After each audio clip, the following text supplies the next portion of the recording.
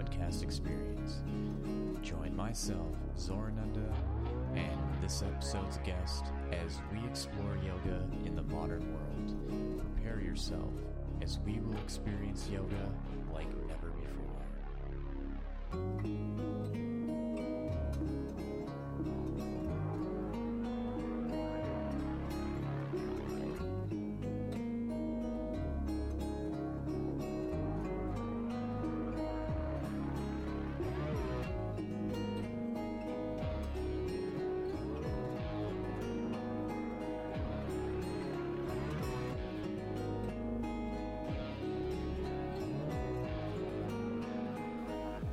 So welcome everybody to the Renegade Yogi podcast experience.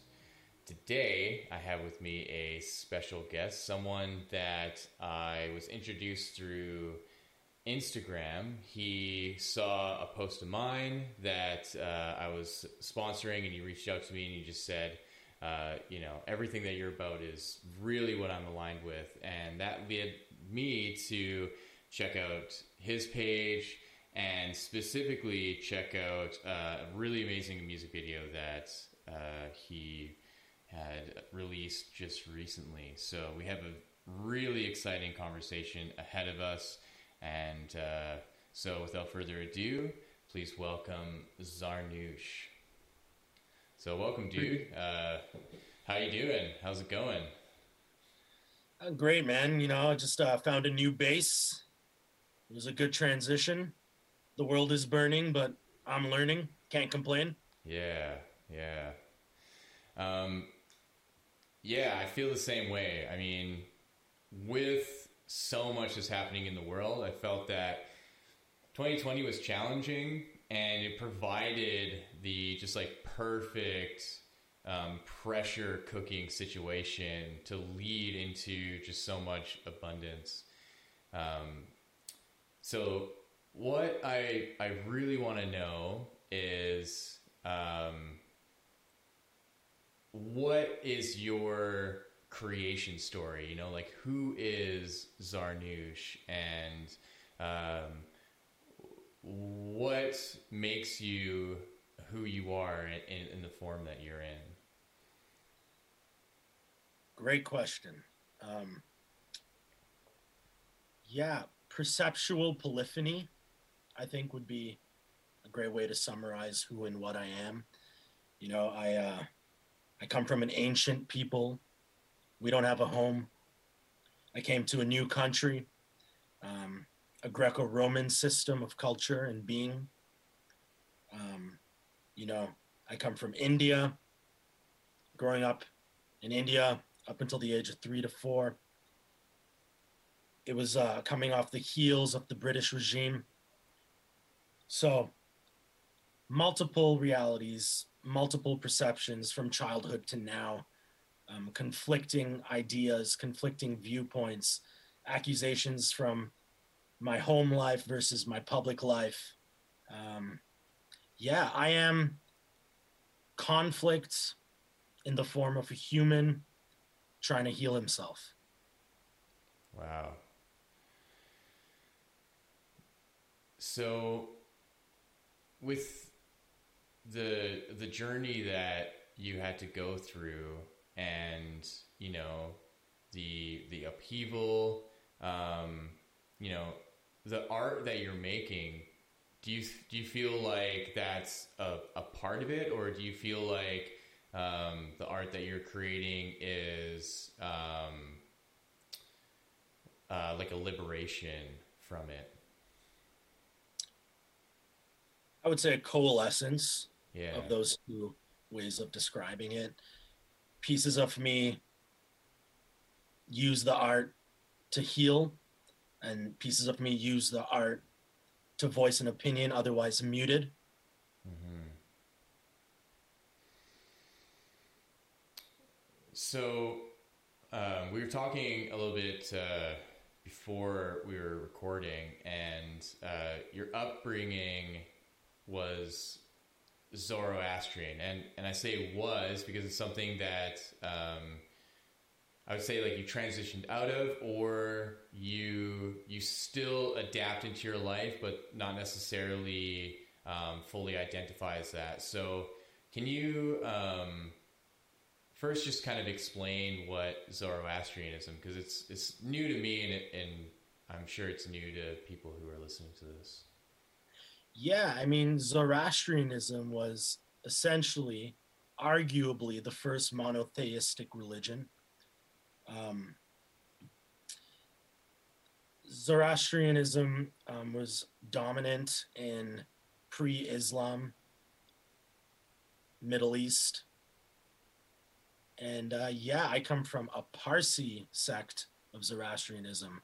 So in the ancient times, we were persecuted by the Islamic community, which came to Iran. They started burning down our churches. So we cut. My ancestors cut. We're like, let's get out of here. We don't even want to fight. Don't want to deal with this. Let's take our secrets and roll. So we essentially went to India. I think there was a king or emperor of India at the time. And he wanted to know why he should let us come. He said, we already have a bunch of mixed cultures here. Why should we add another ingredient to this pot, change the flavor of India? And so the story goes that our representative said to the king / emperor, we will be like milk and sugar. We will mix into the culture and assimilate with the culture. Like you won't even know we're here. And that moved the emperor, and he allowed us to come. We set up shop in the province of India called Gujarat, and that's where I was born. I was born in Mumbai. And sorry, that's not where I was born, but that's where my people predominantly are, as well as in Mumbai. So yeah, I was born indoctrinated through a coming of age ceremony, very similar to the Jewish faith. We have something called a navjot. So when you're a young man from the ages of 10 to 12, you have to go through this ceremony and you become part of the faith. So yeah, Zoroastrianism in a nutshell: good words, good thoughts, good deeds.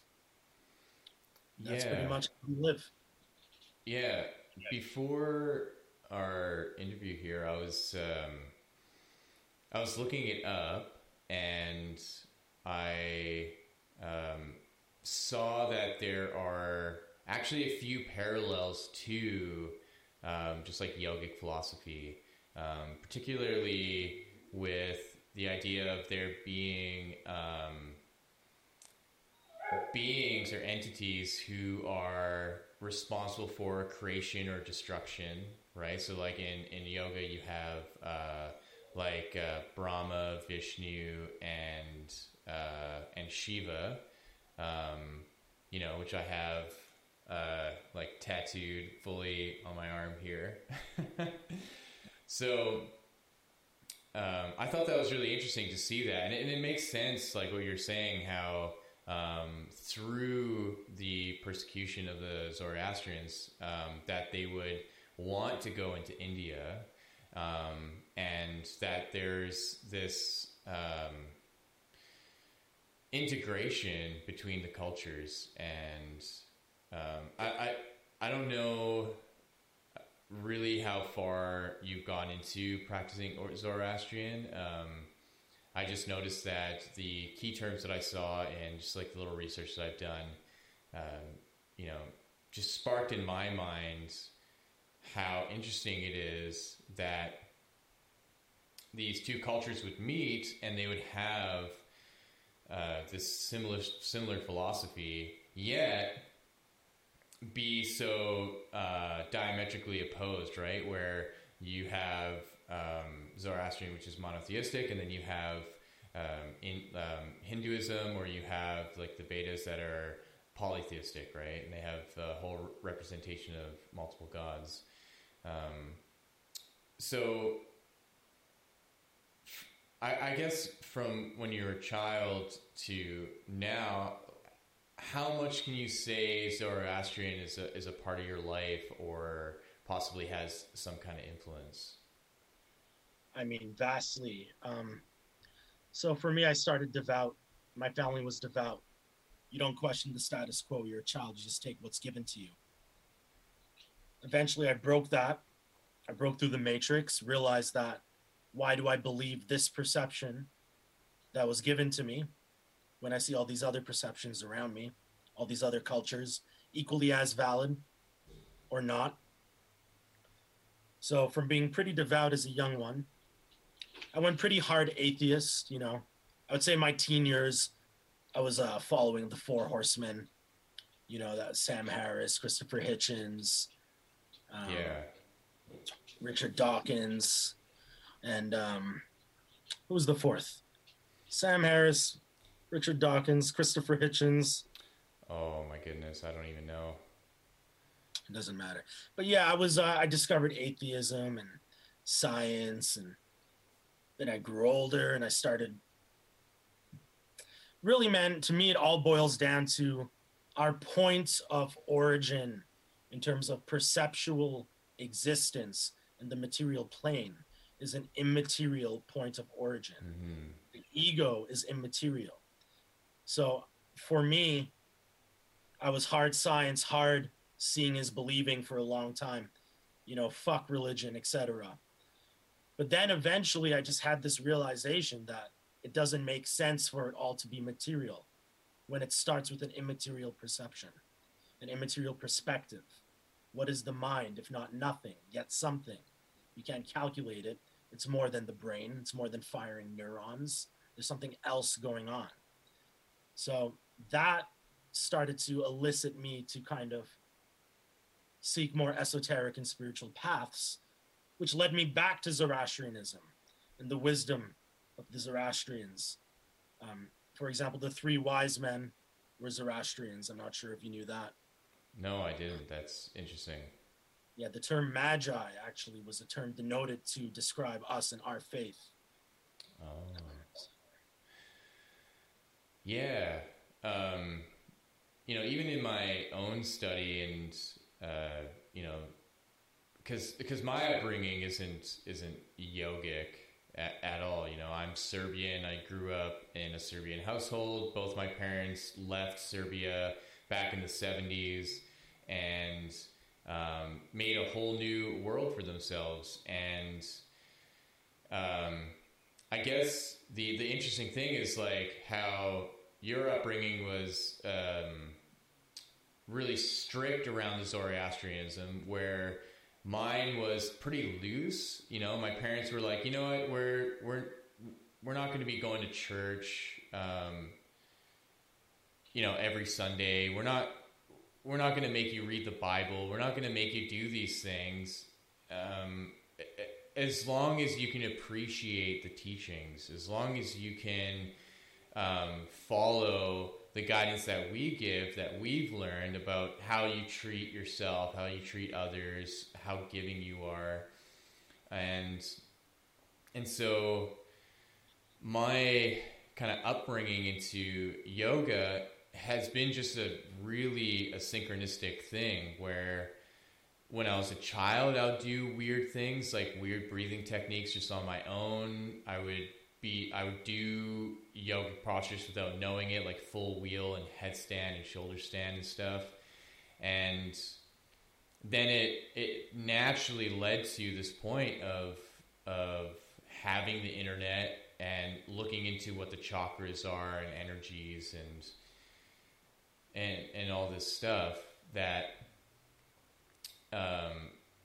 you know, I let go of really being religious as a child because it wasn't really brought up to that. And I kind of went naturally into this realm of atheism because my dad really was into science and he was teaching me a lot of things. And so likewise with you, right? I just kind of, that whole idea of God or something greater than yourself or that immaterial realm and the non-physical existence just totally slipped my awareness until I reintroduced it through yoga and through really understanding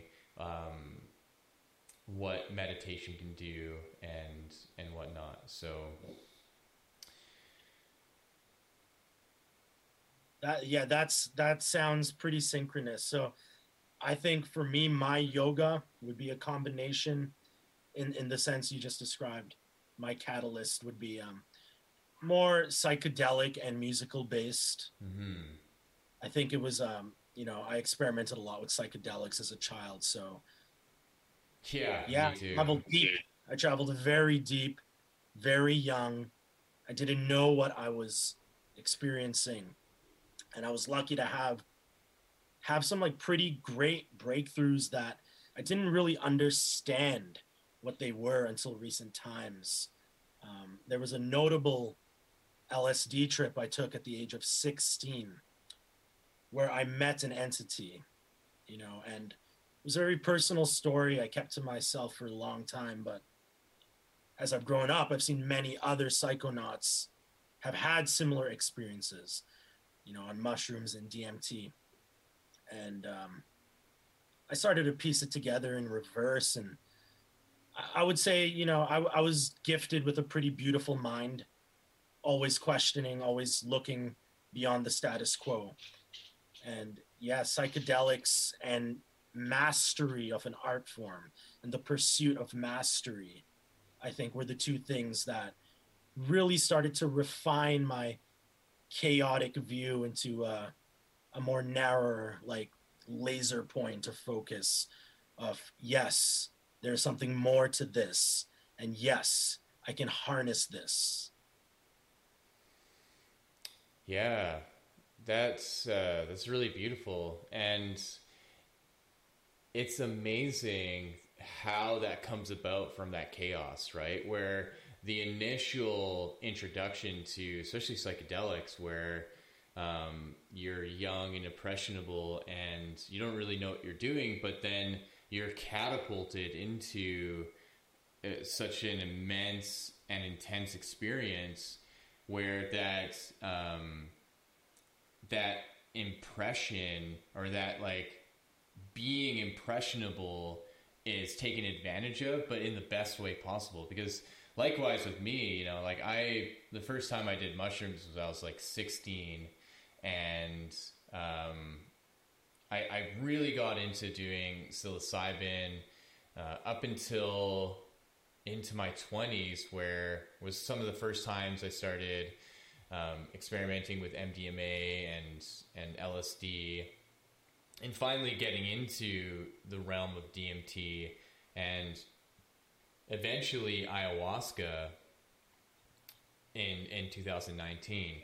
But those first few years were really pivotal, because likewise when I was young, I was 19 years old, I had the most profound psilocybin experience and profound just experience in general, regardless of the influence of a psychedelic. Just the experience itself was just so profound and answered so many questions and showed so many different truths to what that non-physical, immaterial world is.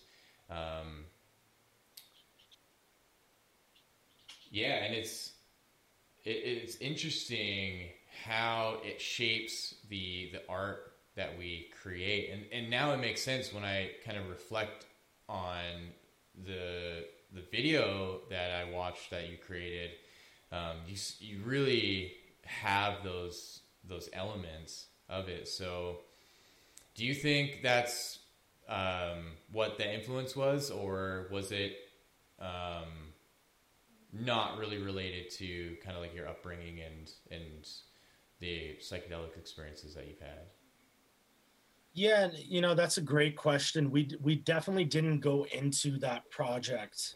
I'd love to say that we went in there with this, brilliant plan to reference these inner pieces of myself, but really, it was more about the dynamic of there was 3 to 4 of us involved in creating that video.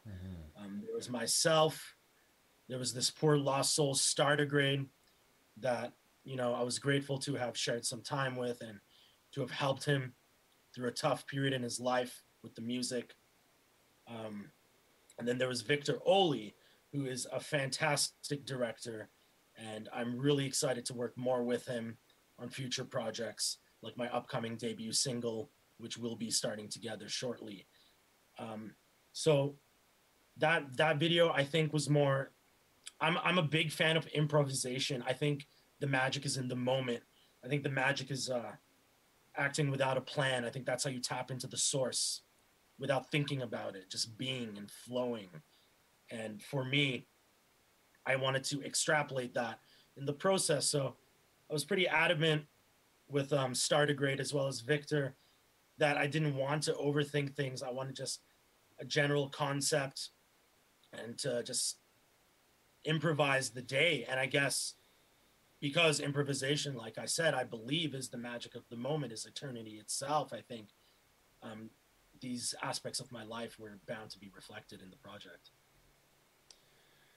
Yeah, and that makes sense, because though the video is obviously put together and it's stylized in a particular way, and you may not think that there's this element of improvisation, but I think that's what makes it so magical, and that's what makes it such a powerful thing, where you see all these elements put together in a seemingly concrete way, but then to find out that there was this fluidity to it, and really there wasn't this perfectly laid out skeleton. And it's really what I think captures the beauty of it. And so I think at this point I would like to play that video and show it to people. So here it is. This is the music video by Zarnoosh and the team that he was with, called Beyonce.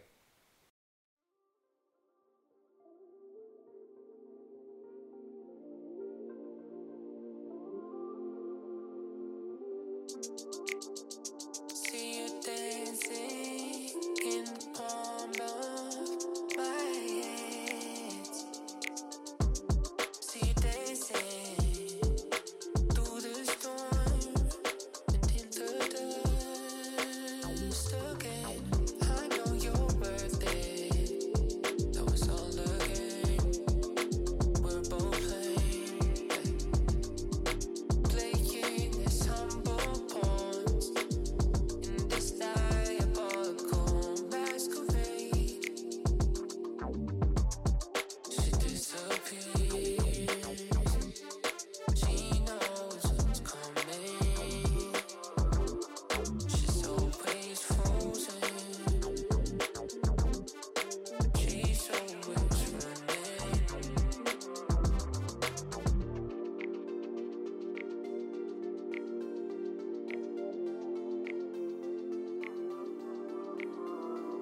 See her exploding in the palm of my hands.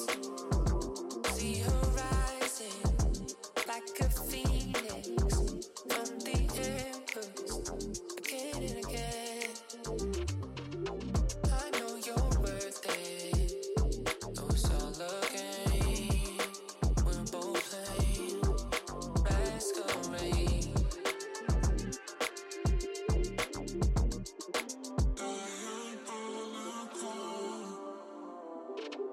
She falls apart, so she jumped, falling longer, lost forevermore.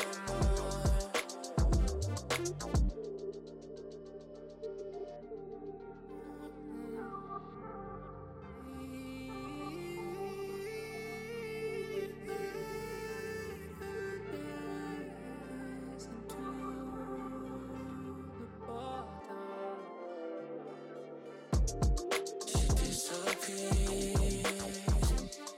She knows what's coming.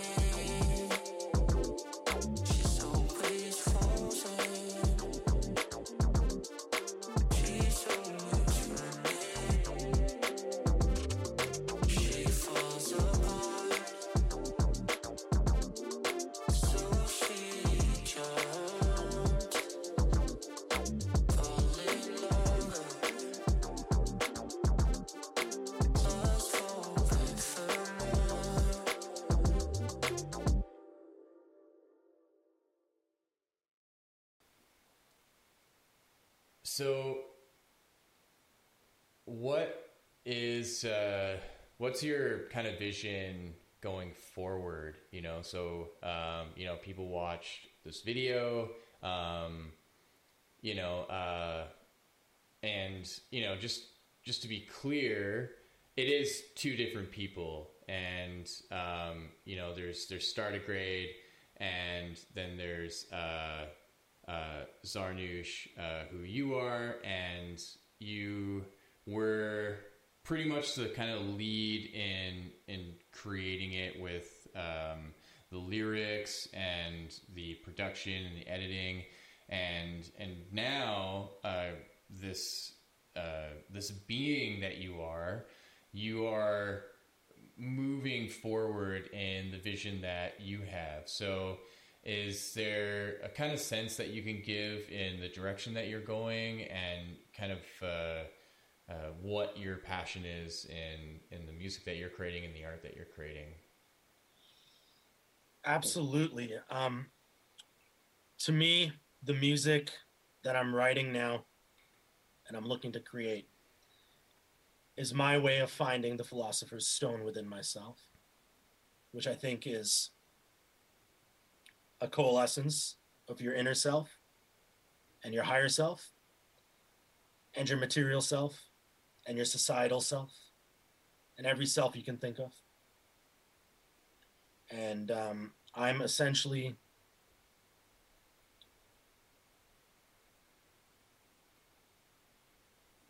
I guess I'm just trying to set the world on fire, man. It's a tough question.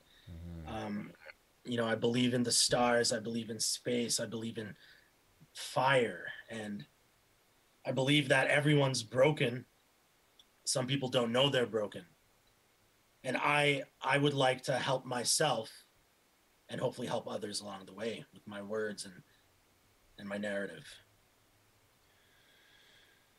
Yeah, I'd like to get into that sense of being broken, because I think that's what's evident, right? I think I'm just gonna start that again. My dog is barking. Yeah, I know. I want to do a couple of those again too. Can I be like a little picky with the clips and stuff? Yes, yeah, you can totally. Okay. I'll send you this whole thing. We can Cool. yeah, I'll just send it raw as it is, and yeah, Okay, you cool. can do what you want.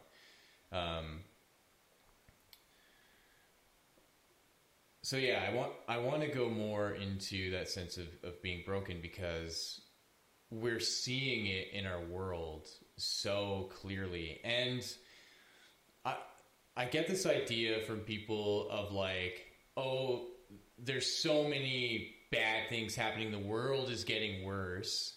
And I don't agree with that, because I think the world has always been in turmoil.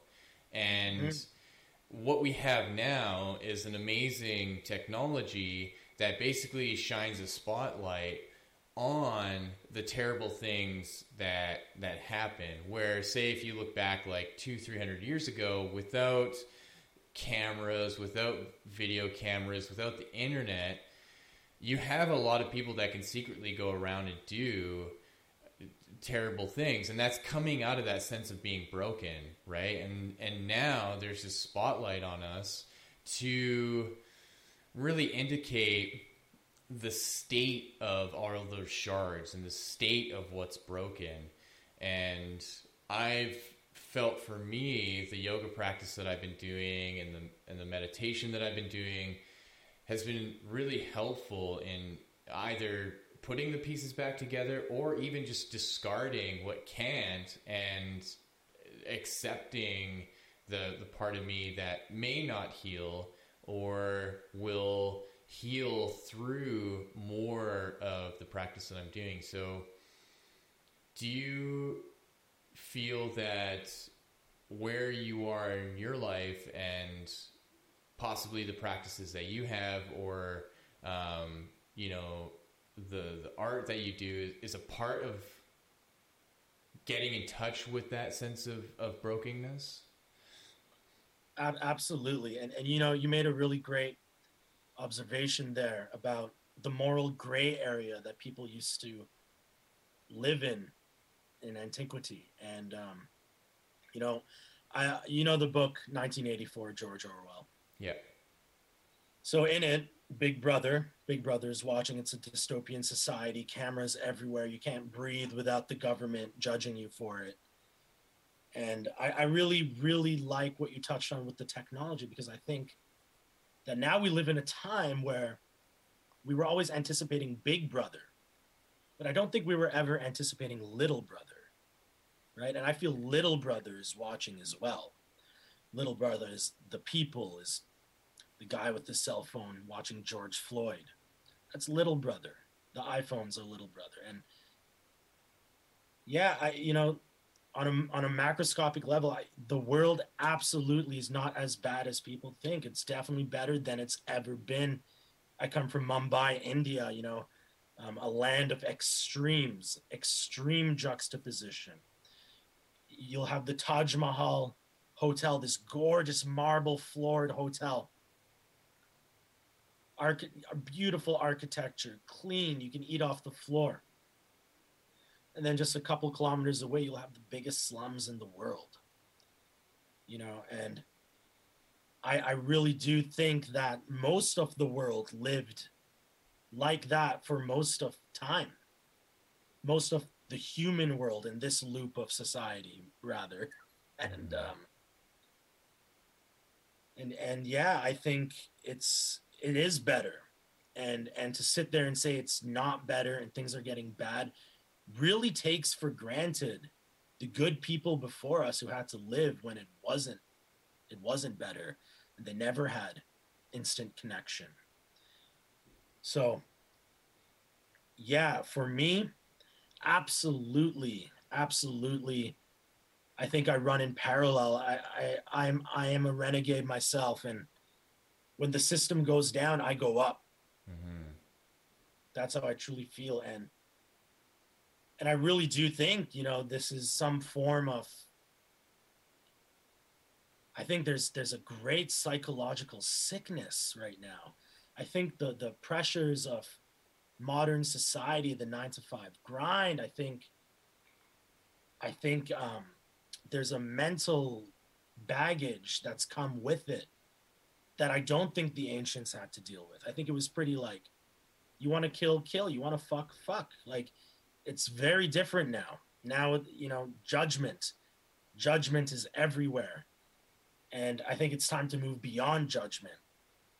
The ancient religions of the past, it was about cycles. It wasn't about good or bad. And for me, I think we're ebbing back into a cyclical society, a cyclical way of being.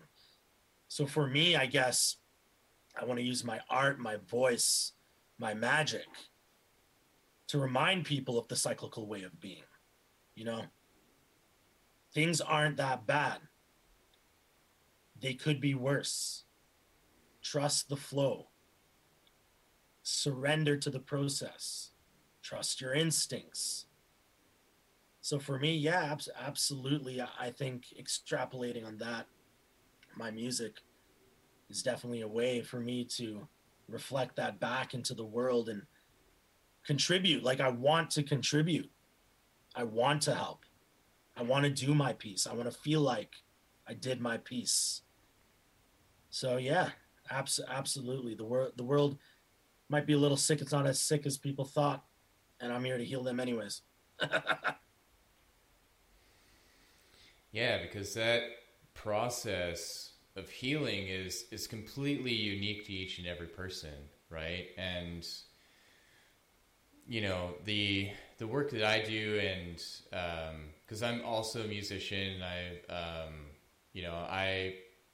I'm more on the side of instrumental, with guitar and the work with my producer John Atonic, and I am doing everything I can to blend that into the yoga teaching and philosophy and experience that I'm wanting to bring through this podcast, and also just with the small group of people that I teach. And that's the one thing that I really realized, because when I first started my yoga journey, I went into the full-on commercial realm of teaching in studios and wanting to do retreats, and the blessing of the pandemic and how all of that was taken away, it allowed me to step back and really realize what my core value is in the yogic teaching, and how even though my ability to teach in person was taken away, and I didn't get into, you know, teaching over Zoom and trying to get people to do that. I looked at how the yoga continued in my life. It was still there. The wheels were still moving. Maybe I wasn't doing my physical practice every day. Maybe I wasn't meditating every day, but it was still in my mind. It was still in my being. It was still there. And it naturally led to, well, how did the ancients do it? You know, because there's got to be a point where they had that experience too, where everything was fine until one day they weren't allowed to teach what they were teaching. You know, maybe the cycle, like you were talking about, the cycle was a downward spiral in the cycle, and the tyrants were coming into power, and they're saying, no, like, you can't teach what you're teaching, otherwise, like, we're going to kill you. And so what it's been coming back to for me is the Upanishads. And the Upanishads simply, as you may know, like, it just means sitting at the feet of, like, the teacher or the master, right? And what's really amazing is the house that I just moved into, above the back door is this stone plaque of the Upanishads. And it just, like, totally surprised me, because I didn't expect that. And it just was a part of that synchronicity, of that serving that reminder, like, no, it's not about getting online and trying to force yourself into people, like, paying to do yoga. Be the Upanishads, right? Start with just a few people who want to learn from you, close friends or whoever, and, you know, form a small group and do something outwardly that can reflect that yoga without having to charge for it. So now it's like, I don't even want people to pay me for yoga, you know, like, I just want to do it freely. And, you know, I know when it comes to, like, music and stuff, there's all these different realms, because obviously we live in a material world with a financial system. And so it makes sense that, you know, we need to make offerings so that we can have a living for our own. And however, there's a way about it that's so much more harmonious. And I wonder if you feel the same sentiment with your music, maybe not for, like, the giving it away for free, but the sense of returning to yourself and doing it for the greater good of people, you know, where that element of Zoroastrianism is there, where it's like you're following the deity that is giving out goodness, and how the creation that you make out of that is kind of returned to the world and given out, and, you know, blessings be upon thee, sort of thing, you know, when you do it. Wow, I mean, you touched on a lot of great stuff, but I did want to start, you know, by saying that Enlightened Dark rocks. Yeah. I listened to it. Really great stuff. So that was a pleasure for me to stumble upon, because you didn't really open with that when we first met. So I was like, okay, this is something. And it really spoke to me. So really beautiful work, man. That was an absolute treat to kind of just, like, find, like, a Kinder Egg surprise hidden within your soul. So really great stuff, man. Nice. Really Thank you. Beautiful work. And yeah, absolutely. Yeah, and there's another thing you touched on too, in terms of you had stopped the regimented practice of going to the schools and kind of following the path that was set out for you, but within your mind you were still advancing down the path. You were still advancing down the road, even though you weren't physically doing it. That this is like a weird immaterial hunch I've had my whole life. I started as a drummer in technical death metal bands, actually, was where I came from. So quite a shift my journey has taken me on. And I had a similar experience when I was heavy into being a drummer, not a songwriter. And that was like, I would be able to not practice my drums, but hear, an amazing, like, I don't know, back then it would have been some crazy blast beat riff, something, Dillinger Escape Plan or something incredibly technical. And I would think about it and process it. And then and I wouldn't touch my drum kit for weeks, sometimes months. And then I'd sit down and all of a sudden my coordination's up. My grooves are better.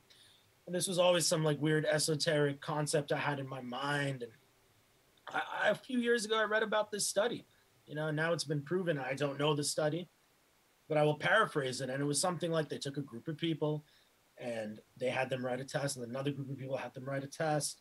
And then one group of people were actually practicing the source material. The other group of people weren't allowed to practice the source material, but we're supposed to think about it. And then at the end of X amount of days, they had both advanced at a pretty similar level. So really, that is something that I really love that you mentioned, because that's a really moving concept to me, that you don't actually have to do the physical action always in order to travel down the path. So yeah, yeah. And that's something that's even showed up in my life as a guitarist, right? Where, sometimes a month goes by and I'm not even playing guitar. And then I literally wake up and the first thing I want to do is go play my guitar. And I immediately feel like I just understand it more. And then just this whole new stream of music comes out, and I'm seeing how that's shaping and how that's coming through with this podcast and the yoga that I'm doing. Was like, there's this necessary downtime, your guides or spirits or synchronicity, whatever it is, there's something in you that goes, okay, just stop for a little bit, live your life, just keep doing what you need to do to survive and grow, and we'll take care of when it's really going to come out and bud and flower. And it's not easy, for me personally, having a consistent practice has always been a struggle, where there'd be sometimes I can go like months and I'm good, and suddenly 2, 3 weeks, 4 weeks, and I'm like, I only did a practice maybe 4 times. And it was really coming to a point over the last couple of years, especially having an injury and healing from an injury, where the motivation to wake up and do the practice is really weighing on me, until really just this year, where I had the realization, like, yoga and what it is fundamentally for me is for the rest of my life,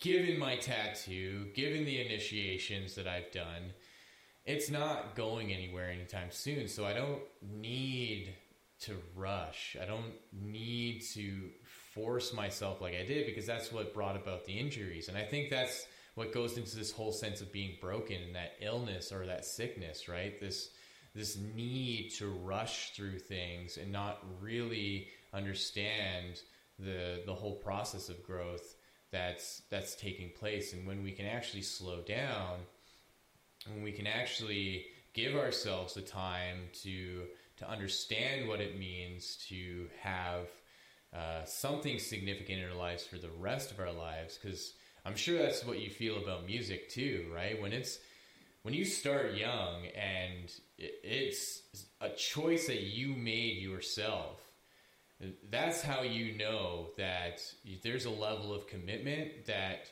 supersedes everything else, right? Like, you know, it's just like when kids are forced into violin or piano or something, and then by the time they're 18, they never want to touch a piano or violin again.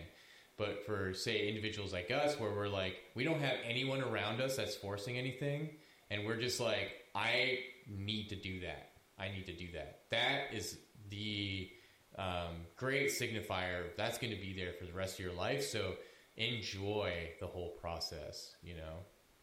Incredibly blessed we are. And the older I get, it's so rare to find people like us, you know, and I don't think, I really wish kids could understand that, you know, that just in going against the grain and, like you said, choosing for yourself your path, you are so lucky you do not even know it. The uncertainty of life is brutal, and to be able to have any form of certainty in your life loop, I think, is an absolutely beautiful thing. Um, yeah, you know, I think it's about surrender, man. I think what you're touching on, if I'm, is the essence of like hustle culture's got to go. Like it's too much, right? It's too much grinding every day. You know, back, like, our elders, they were proud of not getting sleep. They were proud of working themselves to death, all in the name of what? Like retirement, a couple of years at the end of the line where you can finally enjoy the fruits of your labor. And for me, it's like, we might not get to retirement, you know? So surrender to the process, trust yourself. If you're tired, slow down, take a break. 4 quality hours of work far supersedes 12 hours of bogged down, brainless, you have no energy work, living, loving, playing, whatever it is, whatever the action is of the day, finding yourself, peace, breathing, finding stillness in either direction of the gradient of existence. You need to pace yourself. And this is something I think a lot of people are waking up to right now. I think it's a beautiful thing. You know, I was reading this article the other day, and they were saying how the future is going to be, you know, 4-hour work days with 4-day work weeks. And you know what? I believe it. I believe it. I mean, we grind less hard than our ancestors did. You know, just to go to the toilet was a mission back in the day. You go back far enough, like every little thing we take for granted was incredibly difficult if you go back far enough. So yeah, you know, I think it's a matter of surrendering.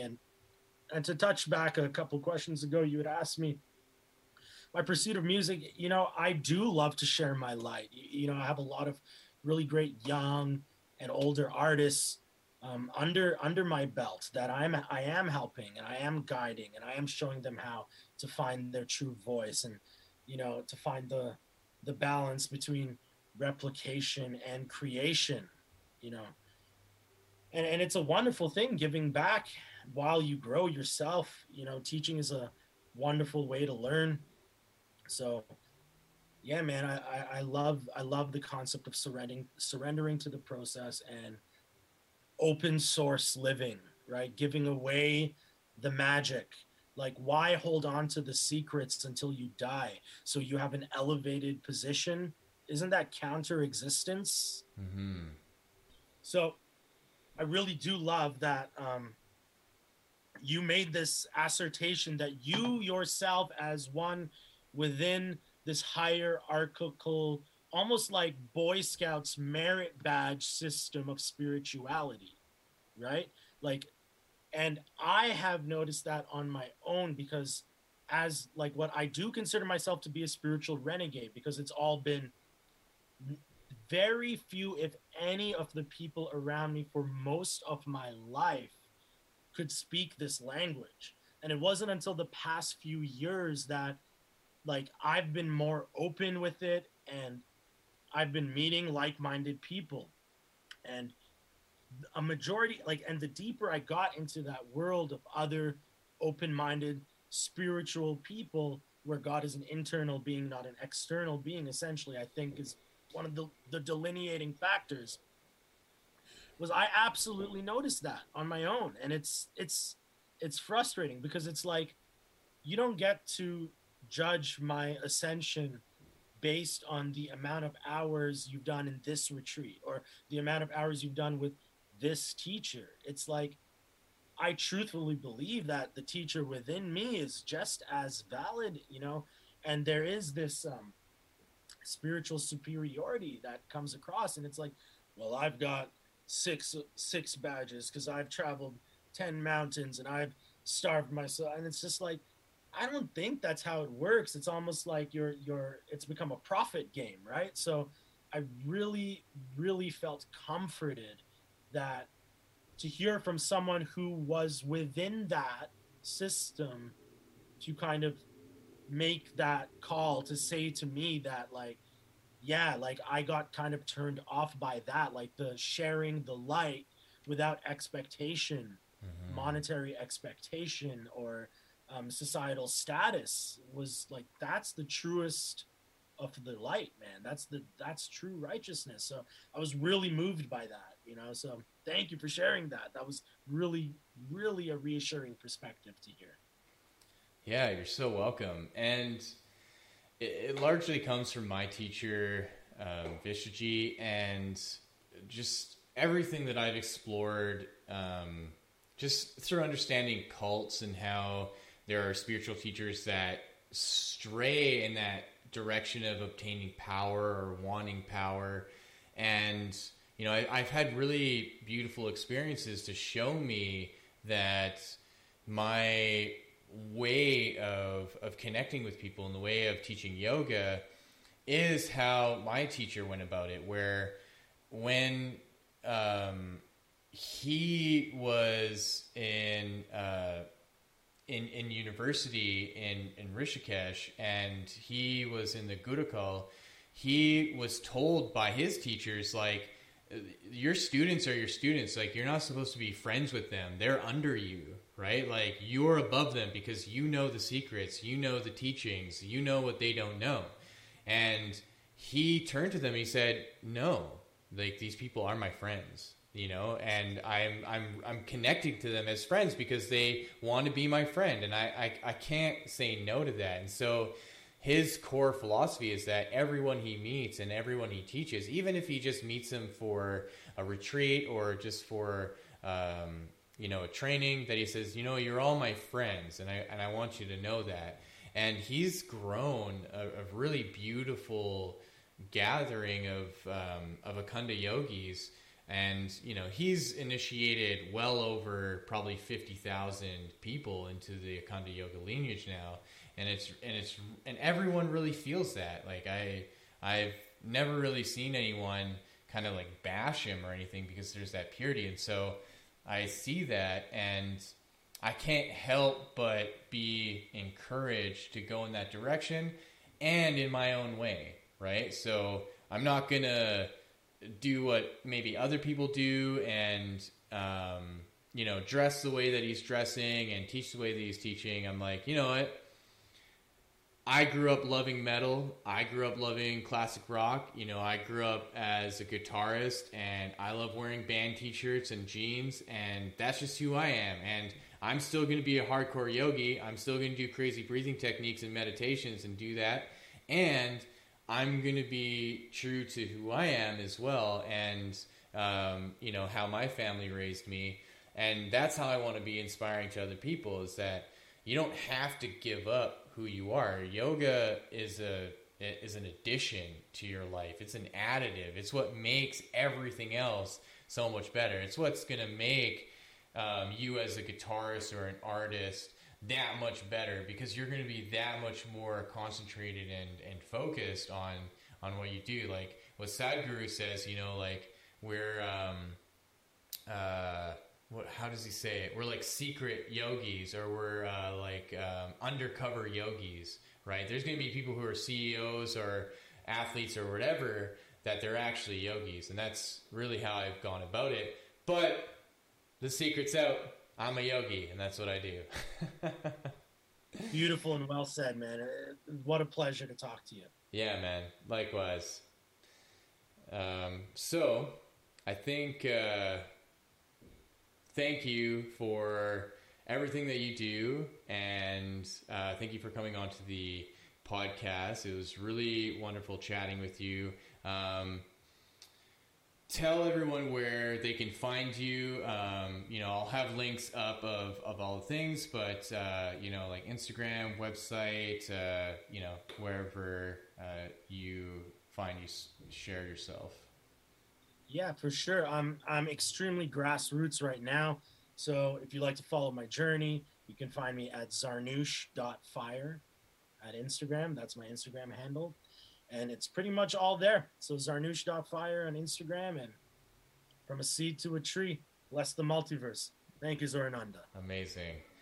Well, thank you everyone for listening. Have a wonderful rest of your day and enjoy.